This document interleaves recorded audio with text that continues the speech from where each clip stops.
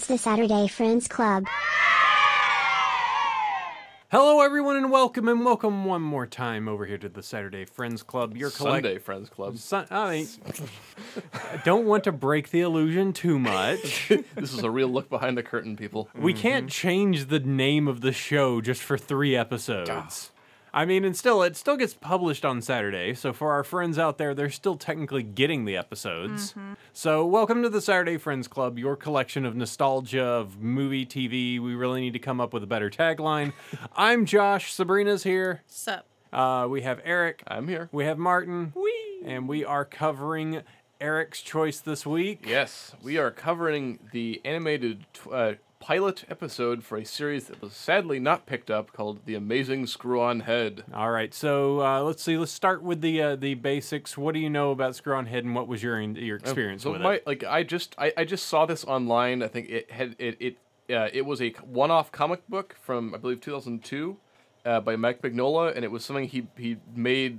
He said basically, I had an idea for a toy I thought would be kind of cool, and it was like a robot character, and his head was like a light bulb where like it had a threaded bottom to it, and you could like screw the head into different robot bodies. And he thought like, oh, this would be a cool action figure, and he just started fleshing it out, and it eventually became.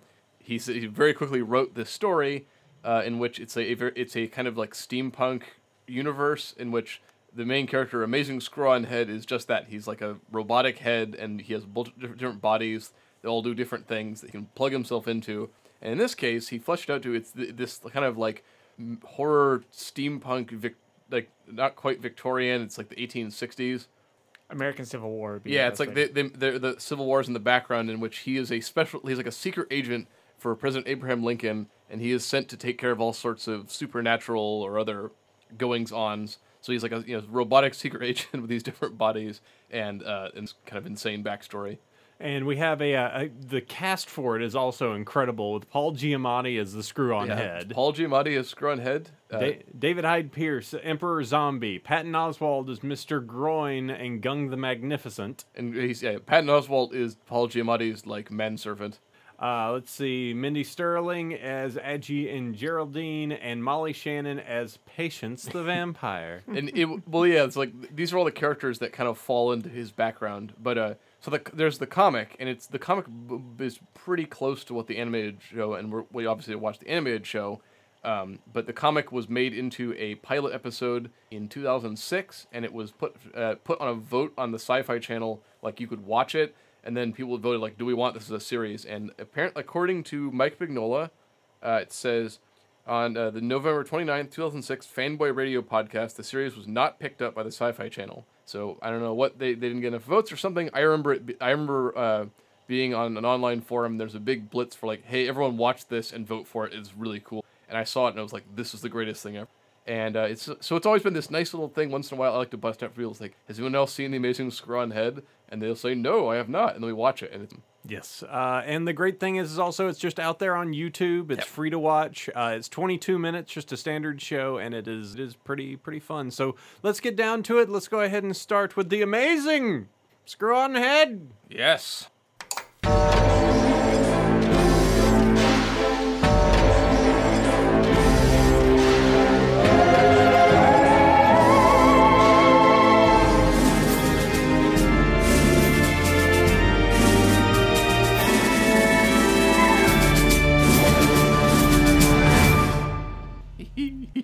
This is good. You chose a good one. I said, like, once in a while, when I'm not torturing you, you can't say that I picked nothing but like British and misery. Yeah, this is not all British and Vanilla Ice movies. It's actually that's the greatest movie.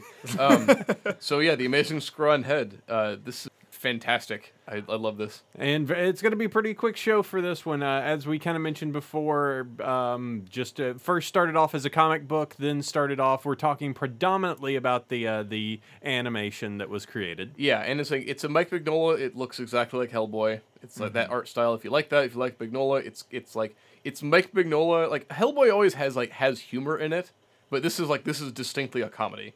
So it's Mike Mignola. It's pretty sharp, and it's aided by the absolutely just A+ cast for this.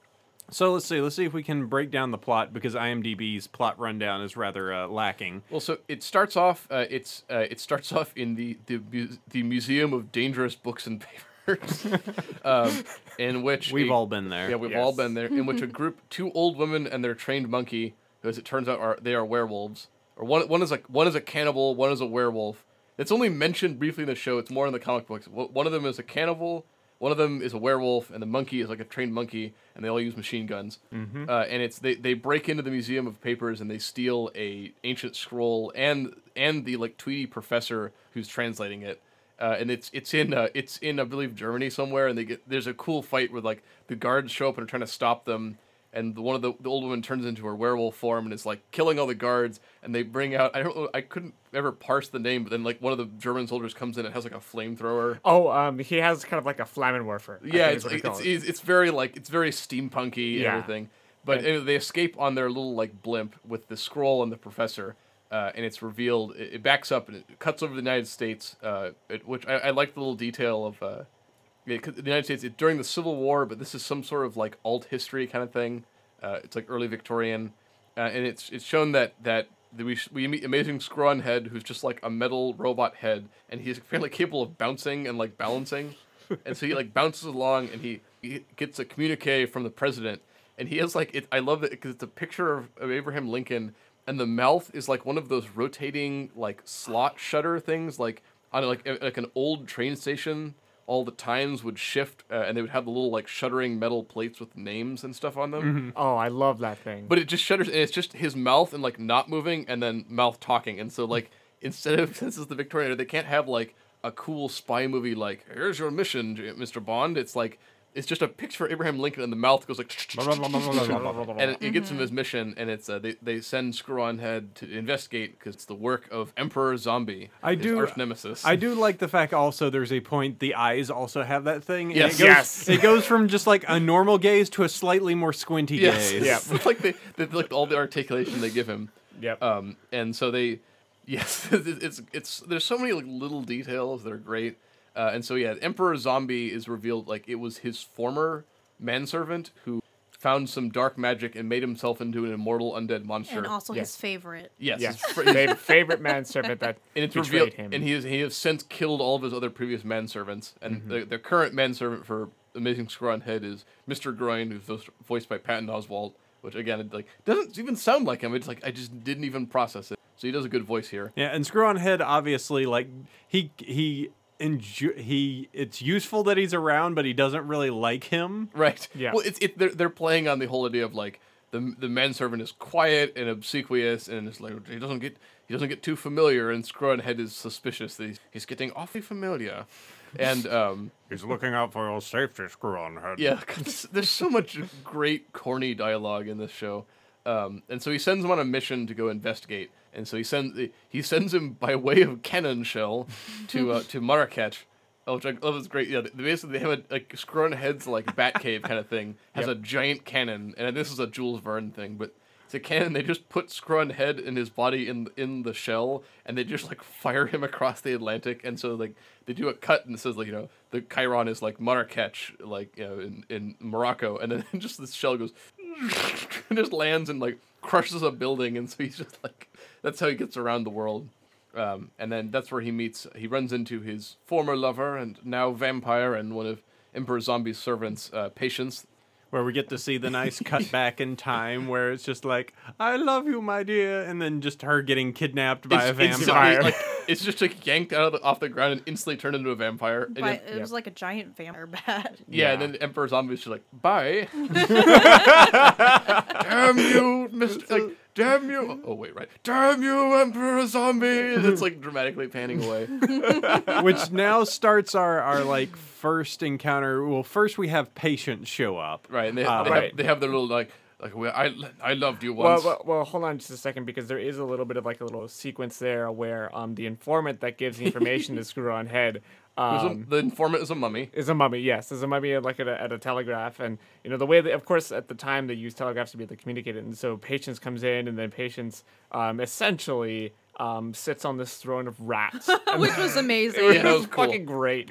And then when she's on the throne of rats, then basically she comes in to essentially execute the mummy. Yeah, off the informant, and she has one of her pet rats like tip a torch onto him. Yep, it was beautiful. I love that they're talking to the rats, and just like the rat goes like squeaks at her. She's like, "Oh, I wasn't fishing for a compliment, but thank you." Yeah, I know, that was adorable. They also I forget the exact order they have a cutaway that they show the scientist that is captured by Emperor Zombie, and Emperor Zombie is like wants him to translate the scroll of Gung. It's like he wants the ancient Gung the Conqueror's powers. Yep. And it pans out, and Emperor Zombie has him inside of a giant hookah. And he's so like, great.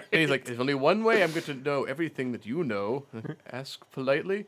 I'm going to smoke you. And it pans back. You're no fun, little piggy professor, keeping Gung's secrets all to himself. I could Paul, David Hyde Pierce is so good in this. He's so amazing. funny. He's so funny, and he's just like, he's like the person. No, I'll tell you everything, and he reveals it, and like, oh, sorry, I already knew that bit. Like, spark it, and he like. I think it's in the comic where they don't use it in the show, but in the comic he smokes the professor and like inhales him, and then his quip is like, "Who said smoking people is bad for you?" And in this one, he just like he smokes the professor, inhales him, and he like absorbs all of his knowledge. Well, then there's that great part where it's just like, now I know everything. And he opens the scroll and he goes, ha ha ha ha, they put a joke in here. Yeah, actually, the joke here, Gung was rather funny. And it's so much little, like, delicious little bits of humor in this. And yeah, so they've established that he's looking for the ancient jewel that once belonged to this ancient, like, kind of, Babylonian conqueror, Gung, the Magnificent. And his temple is hidden in, like, I believe, like, Louisiana. In the middle of the Mississippi, it looked Right, like. Yeah, in the middle of Mississippi. And so Screw-On Head kind of makes peace with Mr. Groin because he's convinced he might be the next Emperor Zombie, and Emperor Zombie has since killed all of his subsequent menservants, and so he races to intercept Emperor Zombie and patients at the like dig site, which is in the middle of the Mississippi. So here we are at the Mississippi. Yeah, they cut like they show like the monkey with the machine gun a couple times, who's like Emperor Zombie's third henchman. Yeah, which I was trying to figure out if that was a Maxim machine gun or It's just- one of his- no, just it's like a like little- some generic. Oh, I Gatling think it's gun. a Maxim gun. Yeah, Yeah. I do like this is the first. They show Mr. Dog. Oh, Oh, my yeah, God, that's yeah, right. Mr. Dog. They explain. Oh my god, that well, was I just so love, good. like it's great because Screw-On Head is so this Victorian adventurer gentleman. There's like his manservant is Mr. Groin and his dog is Mr. Dog, and it's talked about more in the comic. But Mr. Dog is like he was killed in some previous accident, and he's like. The head is like necromantically kept alive, and it's on his stuffed body. Yeah. So he's just on like a little wheeled cart. And Yeah, I noticed his body was stuffed because there was a point where I guess he got shot Yeah. and the Yeah, sand yeah. was pouring out of him. Yeah, and so the monkey the, comes down there and then discovers Mr. Dog, and then Mr. Groin just like right back so. Yeah, knocks him well, right out. it's revealed that his power is that he can sniff evil throughout the world. So there's a scene in the comic where like Mr. Dog is on this pedestal, and like he like rotates and like sniffing and barking, and there's like a screen below it, and he's detecting evil at like 300 degrees west, and it's this little thing. So they cut over certain aspects and they add more backstory in the show, which is that like Patience becomes a vampire and she's like she's working with Emperor Zombie, and so there's this kind of aspect where she and Screw-On Head used to be a thing, but then Emperor Zombie is kind of now her boyfriend. And so there's a like bizarre love triangle going on, but they get to the ancient temple, and he runs. It's great because they show up in the ancient temple and like Gung's mummy is there, and he's like foolish mortals, and then Emperor Zombie just shoots him. Do I look mortal to you? And takes what he opens the chest, and instead of the gem, it's just a turnip. He's like, the ancient eye of Nog. He's like, oh, and just drops it. Yeah. This is the gem. It's a dirty old piece of crap. And one of the servants reveals it's like there's a pocket dimension inside the turnip. Yep. And it's revealed like the idea is that like Gung the Magnificent used this demigod creature to help conquer the world back way in the ancient world, and it's trapped within the pocket dimension. And Screw-On Head shows up, and this is like a couple times they've shown like Screw-On Head has different bodies, and like when he confronts Patience, he's got like a humanoid body, but like his hands fold back, and he has like a like wooden stake launcher built into his arm, so he can stake her because she's a vampire. And this is probably like the best exchange of the Oh, like God. some of the geez. things So said he's here. captured Patience, and like she turned into a bat, and Mr. Groin like captured her in a cage. Yep. And they bring her back, and they have like when Lincoln gives them the final mission, and so like some point she turns back into a human, so it's like she's just like a naked woman, like, and she's trapped in this like cage, which cage. is Little bird cage, yeah. exploded to fit her form. So they have a confrontation between that where like they fight, and then but eventually like the servant like opens the portal into the dimension the demigod is summoned. I want to cover some of the quips because some sure, of the yeah. quips here are like They're the so good. best. Like, Oh, love it. So Screw on Head, you let America down. You let me down. You went on and on about how sweet the candy was, but told me not to put it in my mouth and got mad at me when I did. If by candy you mean ancient evil, then yes, I told you not to put it in your mouth. Then Patience, I think a forbidden evil is fresh as a daisy. Thank you, darling. And then God, there's so many little quips back and forth. this Yeah. one, like, I'm merely expressing gratitude. Perhaps you might express an apology. Oh, no, he didn't apologize to you. Pardon me if I say poppycock. Then say it. Poppycock. Yeah. I love that they, like Scrunhead is momentarily defeated, and you hear this like dramatic music and barking, and like Mr. Dog wheels himself in, and Emperor Zombie is like, "Oh, Mr. Dog, did you come to save the day?" Like, when I was alive and he was alive, he won Best in Show 3 years running. So good. The dialogue is brilliant. amazing. And so he summons. They bring the demigod out, and I love the talk that Emperor Zombie has with the demigod. Yeah. It's like, Oh. here in this modern world, we have big cannons that shoot rocks that maim and dismember. He's like, we'll need cannons of our own. And then like one of the cuts in is like, and an army of the undead. Oh yes, one of those too. And then the demigod's like, I've always wanted one of those. And Yeah. so they have this. Yeah, the demigod's preparing to help him defeat, take over the world. And Scrunhead shows up, and they also establish like the robot body can like operate on its own if need be. Yep.